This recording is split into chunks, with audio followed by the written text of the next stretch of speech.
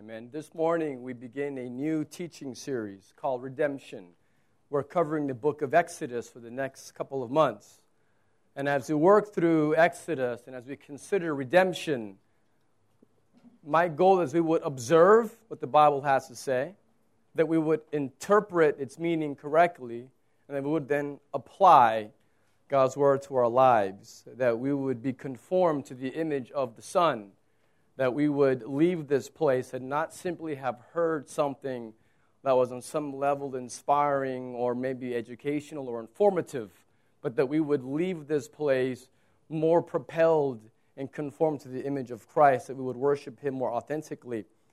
One thing that I will say as we begin this new series, kind of a disclaimer, is if you're familiar with the book of Exodus, you know it's quite lengthy, and these stories, these narratives are rich. And if we were going to go through Exodus, and if I would mention every single point or thought or explore everything, we would be in the book for a few years, quite honestly. But we're not going to do that. We'll be in it only for a few months. But in order for you to get the most out of Exodus, the most out of this series on redemption, it's important that you join a home group, because you'll be examining and pondering and applying principles and truths that we honestly don't have time to cover on a Friday morning. And so to have the most rich experience, all of our groups are going to be studying Exodus, going through questions and exploring how to apply even things that I don't even mention on a Friday morning, just because of the reality of the context. So I encourage you to join a group.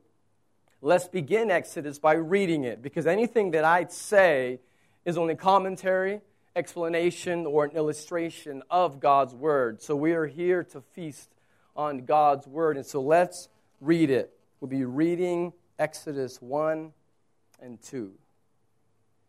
These are the names of the sons of Israel who came to Egypt with Jacob, each with his household: Reuben, Simeon, Levi, and Judah, and Issachar, Zebulun and Benjamin, Dan and Naphtali, Gad and Asher. All the descendants of Jacob were 70 persons. Joseph was already in Egypt. Then Joseph died, and all of his brothers and all that generation. But the people of Israel were fruitful and increased greatly. They multiplied and grew exceedingly strong, so that the land was filled with them. Now there arose a new king over Egypt who did not know Joseph. And he said to his people, "Behold, the people of Israel are too many and too mighty for us. Come, let us deal shrewdly with them, lest they multiply. And if war breaks out, they join our enemies and fight against us and escape from the land." Therefore, they set taskmasters over them to afflict them with heavy burdens. They built for Pharaoh cities, Pithom and Ramses. But the more they were oppressed, the more they multiplied, and the more they spread abroad. And the Egyptians were in dread of the people of Israel. So they ruthlessly made the people of Israel work as slaves, and made their lives bitter with hard service in mortar and brick and in all kinds of work in the field. In all their work, they ruthlessly made them work as slaves.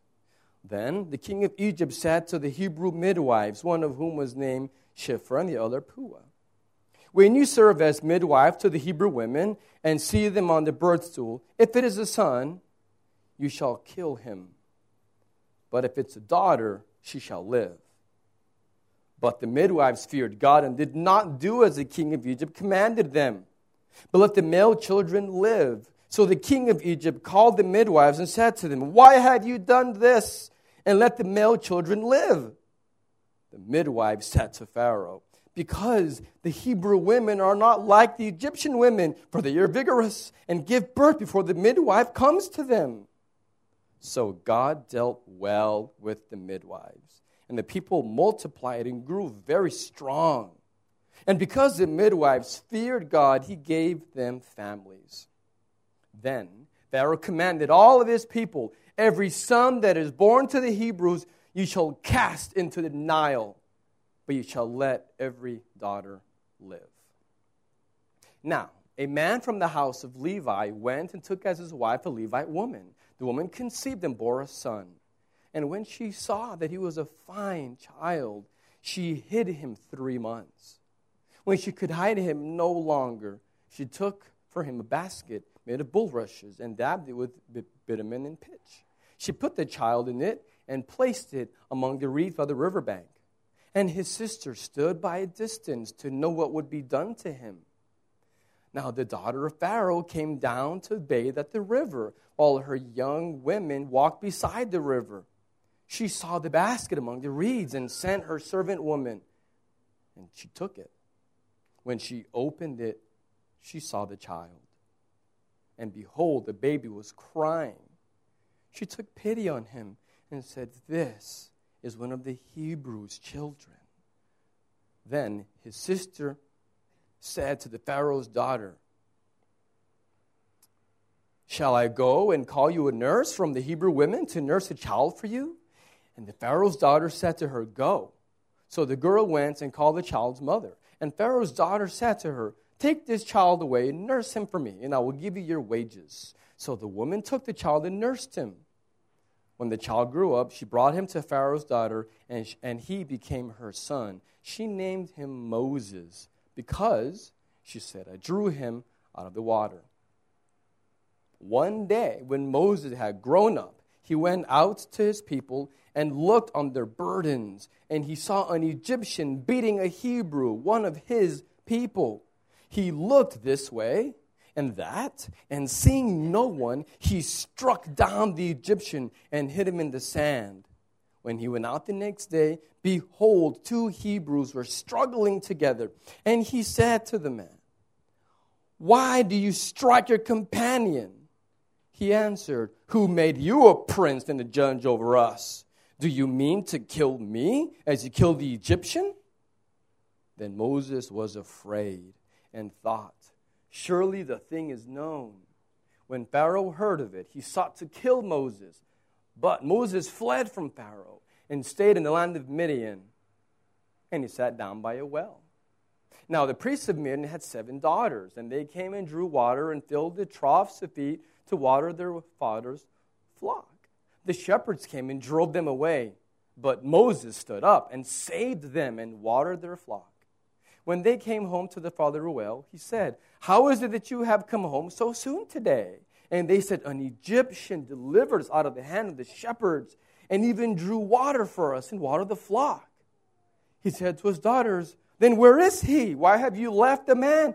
Call him, they may eat bread." And Moses was content to dwell with the man, and he gave Moses his daughter Zipporah. She gave birth to a son, and he called his name Gershom, for he said, "I have been a sojourner in a foreign land." During those many days, the king of Egypt died, and the people of Israel groaned because of their slavery and cried out for help. Their cry for rescue from slavery came up to God, and God heard their groaning. And God remembered his covenant with Abraham, with Isaac, and with Jacob. God saw the people of Israel, and God knew. God has a plan. God's plan is to display his glory to the created order. And God is accomplishing his plan by creating a people that will belong to him and that will then enjoy him forever. That is God's glorious plan. In a word, God's plan is to be worshipped, to be valued above all else, and to be esteemed, to be glorified, to be worshipped, because he alone is worthy, and he desires to be recognized for the infinitely beautiful and wise and magnificent and glorious God that he is. And when God's people enjoy him and then live lives that reflect his character, live lives of worship, you are fulfilling your purpose as a human. That is what humans were made to be, created to do. You and I exist to enjoy God. You exist, as the old catechism says, the chief end of man is to glorify God and enjoy him forever. That is what God is doing. And so if you look here in the Bible, the book before Exodus, book of Genesis, that's the reason why you see in Genesis chapter 12 and in 15 and also in chapter 17. You see our God calling a man named Abraham to be the father of his people, that he will then create a people through Abraham that will belong to God and they will enjoy him, worship him forever. God is accomplishing his plan through Abraham. And so Abraham's descendants who received the promises, the covenants of God, were designed to be his very own people who would belong to God and that would again enjoy him. So you're wondering, well then how is it that the descendants of Abraham now are living 400 years later as slaves languishing in Egypt? How did that happen? Well, you have to know the backstory. Genesis 37 through 50 describe how that happened. You see, Abraham, who first was called to be the father of God's people, to live for his glory, Abraham had a son, Isaac, who had a son named Jacob. And so Abraham's grandson, Jacob, had 12 sons. One of those sons is named Joseph.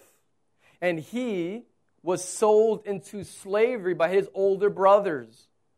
And he's taken to the land of Egypt. And through circumstances that only God could orchestrate, this slave who was in prison becomes the prime minister of the superpower of the world at the time, Egypt. He is second in command, second only to the king himself, Pharaoh. And through Joseph's wisdom revealed to him by God, Joseph then saves Egypt from a drought that was going to destroy the entire region, including Canaan, where his family was still living. And there were 70 of them that then came to live in Egypt under the care of Joseph. And so God preserved his people and he preserved his promise by sending Joseph ahead to, yes, suffer, be in prison, but then become the prime minister, save Egypt, have abundance of food, and then to bring the clan that God had made the promises to. God promised to Abraham that he would bless all the peoples of the world through one of his descendants. And so we know that that is Jesus. But in order for God to bring us Christ through that lineage of Abraham, he had to preserve this clan, and he did so by having them, all 70 of them, move to Egypt and survive the drought under the care of Prime Minister Joseph. And so you read chapter 1 and 2, and you see that God has been preserving his people and his promise. But you also see great suffering here. We see them in slavery. They need a Savior, and they are in dire need of God. And so the theme of the book that we'll be looking at for the next several weeks, the theme of Exodus. So the book theme that ties it all together is that God has a plan to save a people for his own glory. That's what Exodus is about, that God has a plan to save a people for his own glory. The word Exodus, which is the title of the book, the word Exodus means a going out, or the word means a departure. So God's people needed a departure, a going out from slavery. They needed to be liberated. So there's one word that summarizes this reality, that summarizes God's plan to save a people for his own glory. A word that summarizes the book of Exodus. That word is redemption. And so the word redemption is that word. Now here's the problem with words like redemption. We hear them in church. If you've been in church like I have for a long time, you've heard the word redemption, redeem, or redeemer so many times that it almost becomes hollow and it almost has no meaning to it. And you forgot what it means and you just kind of use the word, but it doesn't really impact you and it doesn't have any transformative power in your life. And so you just go through the motions. You just kind of go to church. You may have your quiet time. You're just kind of like a zombie just going through the Christian life, and you don't stop to think, but what does this actually mean? And we try to fake it. But then, real evil and real pain and real disappointment can come upon us. And then we're running around frantic, searching for answers. And what's so crazy is the answers have been in front of you the whole time, with words like redemption and how significant they are. But the thing is, if you don't have the context of what the word means, it doesn't jump off the page. It's just a word in black and white that doesn't impact you. And what you need is the context of the word so that it can go deep and take root, and then we can actually live it and apply it. Context is so critical to understanding. It's kind of like watching Lord of the Rings. Any of you like that movie, Lord of the Rings? No, only me? Oh, very few of you. You're missing out. Awesome movies. Now, I love the books, but I prefer the movies because I like to. 3 hours is long. To watch all 3 is 9 hours of film. But let's suppose that you have never heard of Lord of the Rings, never heard of J.R.R. Tolkien, never read the book, never heard of the movie, never watched even a trailer of the movie, okay? And then you walk into your friend's living room, and he's watching something on this screen, and you're like, what is this? Oh, it's Lord of the Rings, and you just watch the end of the 3rd movie, and you see 2 little guys called hobbits, and they're clawing up this volcano. And you're like, what's that all about? And then your friend says, oh, this is the best part. This is the climax. This is where Frodo is about to save the world. And you're like, he's holding a ring. How does holding a ring in a volcano have any impact on saving the fate of the world? You're like, that's nonsense. But your friend's on the edge of his seat. He's just so enthralled in watching the end of the 3rd movie. What's the difference? You don't have any context. You haven't watched the 9 hours of film before that is climaxing with Frodo casting the Ring of Power into the fires of Mordor. You don't know because you haven't watched the previous 3 movies. It means nothing to you, and you're just confused. It's all in the backstory. The significance is all in the story. When you understand the story, it makes sense. The backstory to the word redemption is the book of Exodus. Exodus is the backstory. Exodus is the narrative. Exodus is the story by which God chose in His infinite wisdom to reveal to us what redemption is and what Christ did on the cross. He chose to reveal it through a story, and He's doing it in the book of Exodus. And so we have to be engaged and understand what God is saying through this book so that it grips our hearts and we understand God's redemptive plan. This is critical to understand. The word redemption, what it means, the definition of the word, it means being liberated or being freed or being rescued from bondage or slavery to a person or a thing. So the word itself means to be liberated from slavery. So that's what the word means. And so understanding it in the context of this incredible story of Exodus will help you apply and experience transformation through it. You see, God is telling a story. It's the story of redemption. And there is one main character in the entire Bible, and his name is Jesus of Nazareth. And we're going to see how Exodus points to him and his glory on the cross and the redemption that he bought for us and liberating us from our slavery to Satan and to sin. And so all of redemptive history, all of the Bible points to Jesus. That's what we're about to encounter for the next several weeks.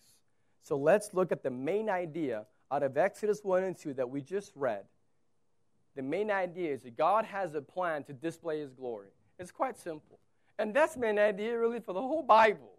But it really is clearly here in Exodus 1 and 2 that God's plan is to display His glory. And there's 3 truths that we're going to look at right here in Exodus 1 and 2. So God has a plan of accomplishing redemption through Number one, a particular people. And so 3 truths. God is accomplishing his plan of redemption to show his glory. Number one, through a particular people. Exodus opens up with the first 7 verses. Exodus 1 through 7. And it's describing a specific, unique, particular people. The descendants of Abraham are the ones that are being described in the first paragraph. And so God's redemptive plan is accomplished through a particular people. His people, God's people. So again, God's plan has been to create a people that will belong to him. So he created his people, and then he's going to now rescue his people from slavery so that we can then be free to know him, to enjoy him forever. You see, when God called Abraham to the father of his people, which they would become a nation of Israel while in slavery, they would multiply as we read. They would go from 70 people, a small clan, into a great nation while they were for 400 years in slavery, towards the end in slavery in Egypt. They were called to reveal God's holy character. So God called them to reveal who he is to the Egyptians, but then to the world all around them. And so Israel has always been called to be a light to the nations. It was never about just the sons of Abraham. It was the sons of Abraham revealing who God is to have people from every tribe and nation and tongue to worship the one true God. But the means for accomplishing that was the lineage of Abraham. Jesus came through the lineage of Abraham to reach Americans who are in dire need of him. It's not a Christian nation, let me tell you. To reach South Africans, to reach Filipinos, to reach Africans, to reach people in the Far East, to reach Arabs, to reach people in Europe that are also in dire need. Jesus came through the lineage of Abraham to rescue particular people who would then display his glory, and other people of every tribe and nation and tongue would then come to confess Christ as the King. And what you see in this room is a visualization. You see it on display right here in this room. The promise to Abraham that one of his descendants would accomplish the plan, and all the families, all the peoples of the world would belong to God.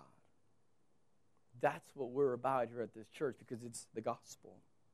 And so we are called to then be a light to the nations as Israel was called to be. If you read in Galatians chapter 3, verse 29, it says that if you are Christ's, then you are Abraham's offspring, heirs according to promise. So those of us that are following Jesus are God's particular people. We have been rescued from slavery. The promises of Abraham belong to those that are in Christ. And God is telling this beautiful story of redemption, and he is using his people to tell it through the lives of his people, rescuing men and women from slavery to sin. He is rescuing us so that we can then proclaim that freedom to others. And so your life plays a particular role in God's plan for the world. Your life is not small. Your life is not insignificant.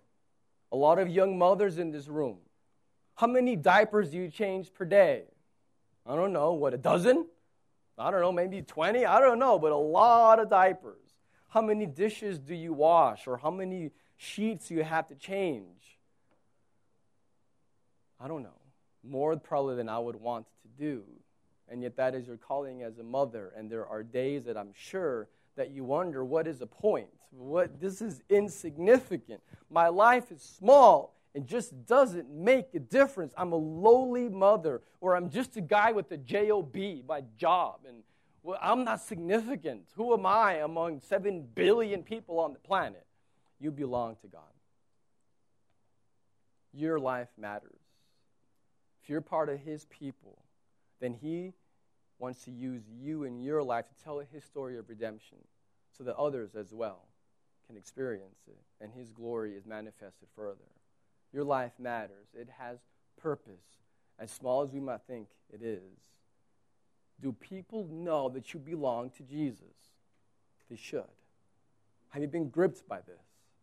We ought to be. And so number one, talking about God accomplishing plan of redemption, is through a particular people, the descendants of Abraham, by faith, now those of us that belong to Christ. Number two, God's plan is accomplished through painful circumstances. So through a particular people, and he accomplished it also through painful circumstances. We just read in Exodus 1, verses 8 through 22, that they were suffering through horrible circumstances. The text tells us that a new king, Pharaoh of Egypt, did not know Joseph. He didn't know that a man named Joseph, who was a descendant of Abraham, one of the Hebrews, how he had saved Egypt. He didn't know, nor did he care. The Israelites had grown to being a powerful nation, and now what you see is the Pharaoh is afraid of them. We just read it says the people of Israel are too many and too mighty for us. And so in an effort to control the Israelites, what does the king of Egypt do? It says that he afflicted them with heavy burdens of slavery. And we just read specifically verses 12 through 14. It says that they were ruthless taskmasters, hard service, working in the field, working them as slaves to try to control them, to beat them, and to break their spirit. It didn't work. They kept multiplying. There wasn't any TV or Twitter or Facebook or Pinterest. And they were working hard, went home, and they were multiplying. And so the Egyptian king was not pleased. So he got more aggressive. And you know what he turns to? We just read, he turns to genocide. He turns to slaughtering and massacring little baby boys, killing them. And he caused his midwives to kill them. But they know the one true God, and so they don't do it. And so now what happens? The king gets more angry. He gets more aggressive. And he tells all his people, he commands his troops, even the military, go into the homes, take every baby boy and throw him into the Nile. The place that was the source of life for the Egyptians. Egypt, if you look at it, the only reason why it would even exist, people lived there because of the Nile. Allow them to plant crops and to have fresh water and to have fish. Their survival was based upon the Nile. So life flowed from the Nile, and now the king wants that Nile to flow with blood. And he does. Can you just stop for a second and just try to imagine what it would be like to be a pregnant mother in those days, praying it's a girl. And then he's born. It's not a girl. And you hear that knock on your door, and you know it's the Egyptian soldiers, and they're ripping that little boy out of your hands to then watch them throw him into the Nile. Can you imagine the cries of desperate mothers? Can you imagine the father in the corner who is dejected and quiet and afflicted and is suffering, and he can't console his wife because their baby boy was just thrown into the Nile River? Can you just, on any level, begin to imagine the pain and the cries and the suffering that was going on in those days among the Israelites? And can't you hear them crying out, God, where are you? What are you doing up there in heaven? Why haven't you shown up? Why is this happening to me? Have you ever sensed that in your life? Have you ever been through such pain and evil and disappointment where you find yourself crying out, saying, God, what are you doing and where are you? How could you allow this? How is this even possible? Have you ever been in those shoes? Well, the Israelites were. Asking, where is God? The truth is that we live in a world that is corrupted, that pain exists, death exists, real evil exists in this world. They're a reality. But that's the point of the gospel.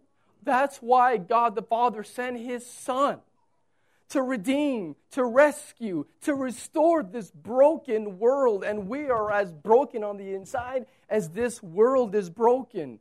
That's why Jesus came and suffered and died on the cross for you and for me and paid the penalty. And He's pushing back the kingdom of darkness that belongs to Satan. And the day will come when He's going to vanquish and crush the head of the serpent. That is coming. We can have hope that we have a God that when we suffer, He hears us. He knows. But we must submit to Him and trust Him. We have to. There's nowhere else to turn but to trust that He knows what He is doing is good. And He wants to tell the story using your life with your pain and loss and disappointment. He wants to use your life to display His glory, a healing of mercy and grace. He wants to show what healing is through your life so others can then come and worship Him as well. He wants to use you. There is purpose in your pain, but we have to submit to Him. I want you to picture 5 friends. Picture young, maybe university students, okay? Picture these 5 friends that love theater. They love drama. They love performing and writing plays.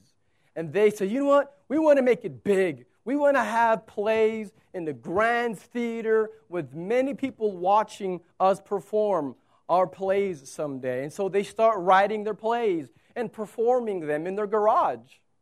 It's big time, in the garage. And they invite their friends and their neighbors to come watch and perform this little small-time production in their garage. But they're excited because they get to write the script and perform their plays. Now, one of these 5 friends, who's also a drama student at the university, gets invited to join a Broadway play in New York City. Now, this is the pinnacle of theater, Broadway, New York.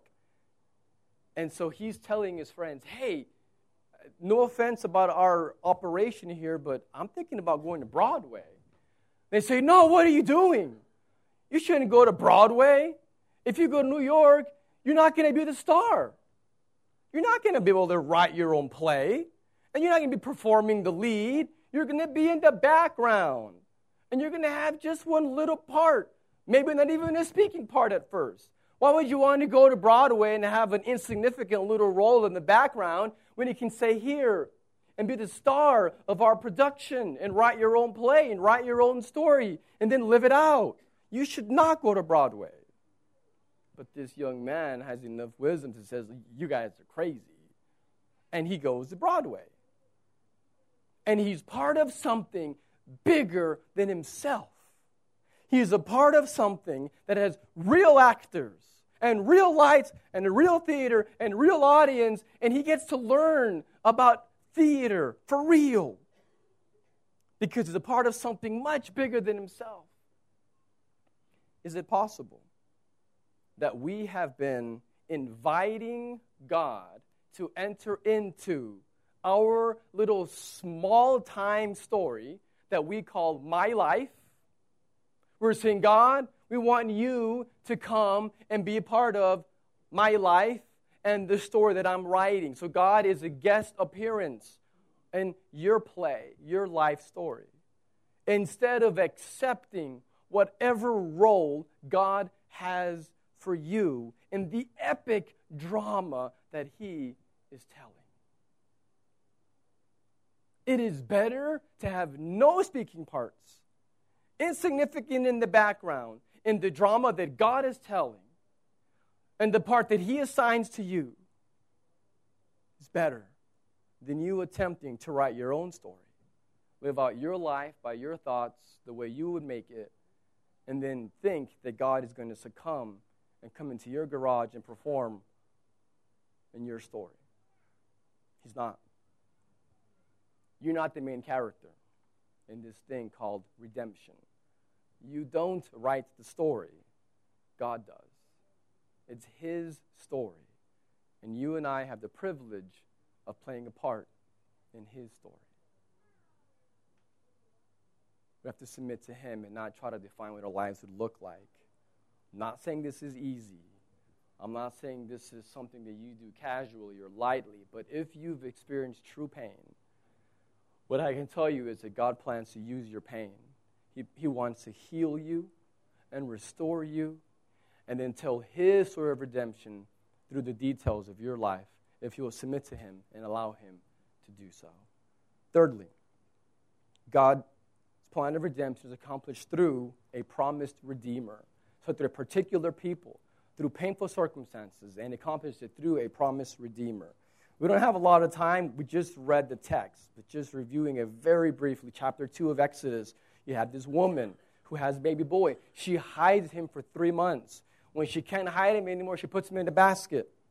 And so what does God do? He preserves the life of His Redeemer, of His Savior. God saves Moses because He had a bigger plan that would bring us Jesus through his lineage, through the lineage of Abraham. So that meant preserving the nation of Israel. So He preserves His promise and His people by preserving the baby boy named Moses, who a pagan woman who doesn't know God, doesn't please God, an Egyptian finds him. God uses her tender, motherly heart to raise Moses. But let's not miss something very important here. This is pointing to Jesus, who will one day be the ultimate Redeemer. Moses is the Redeemer with a little lowercase, a little small r. Jesus is the capital R, Redeemer. But Moses is pointing to, foreshadowing, alluding to Jesus, the final Redeemer. But Moses, because he wasn't Jesus, he was a human, not God-man like Jesus is, he was deeply flawed. We'll see that more next week in chapter 3. But Moses was so flawed, terribly flawed. See, he knew he was an Israelite. He knew God had set him apart to rescue His people. But Moses tried to do it on his terms, in his wisdom, in his power, his way.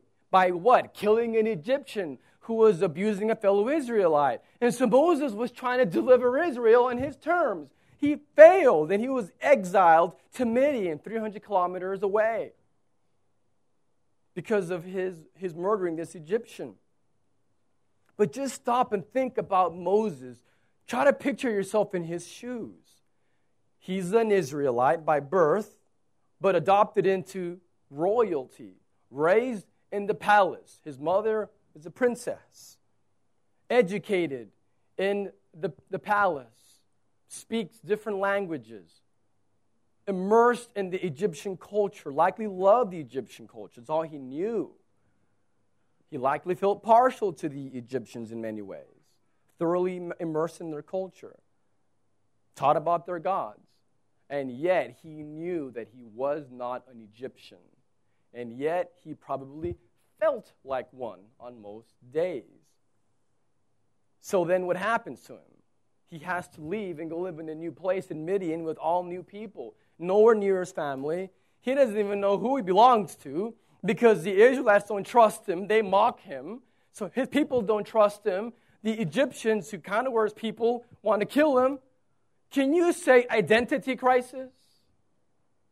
Can you say confusion?